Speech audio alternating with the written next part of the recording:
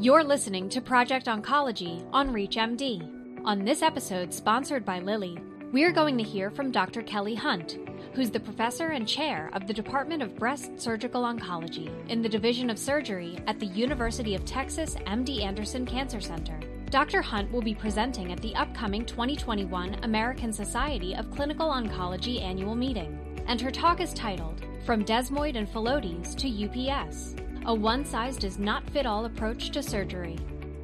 Here's Dr. Hunt now, giving us a sneak preview of what she'll be talking about at the conference. So in the session on breast sarcomas, I'm going to be talking about desmoid tumors and phyllodes tumors.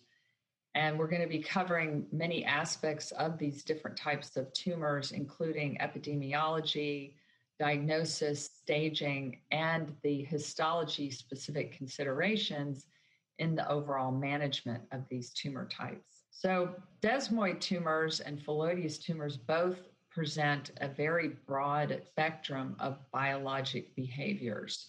Phyllodes tumors are often defined as being benign, indeterminate, or borderline, or malignant. And they're really classified based on the histologic examination by the pathologist. So the pathologist looks for features such as stromal overgrowth, also looks at the mitotic count, the stromal atypia, and also whether the borders are well-defined or more infiltrative in nature. So all of these features help to define that classification of the phyllodes tumor. And then our treatment is based on that classification. And so that may be just a surgical excision alone for a benign phyllodes tumor, or it may incorporate surgery, chemotherapy, and radiation for a patient that presents with a malignant phyllodes tumor. And so these features are really sometimes difficult to define based on the initial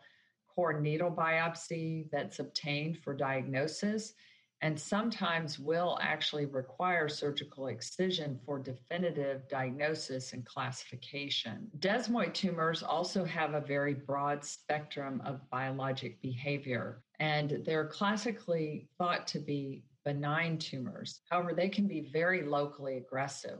While they don't metastasize, they can recur locally even after complete excision. And so it's very important to understand whether the desmoid tumor is originating within the breast parenchyma or whether it's actually originating from the fascia of the chest wall musculature. So sometimes a patient will feel a breast mass, but actually the tumor's originating from the chest wall behind the breast. And so that may be considered in terms of how we manage the treatment of that desmoid tumor. Sometimes when they're small tumors, they might just require surgical excision alone. But when patients present with very large tumors, we often consider systemic therapy, especially before any surgical management.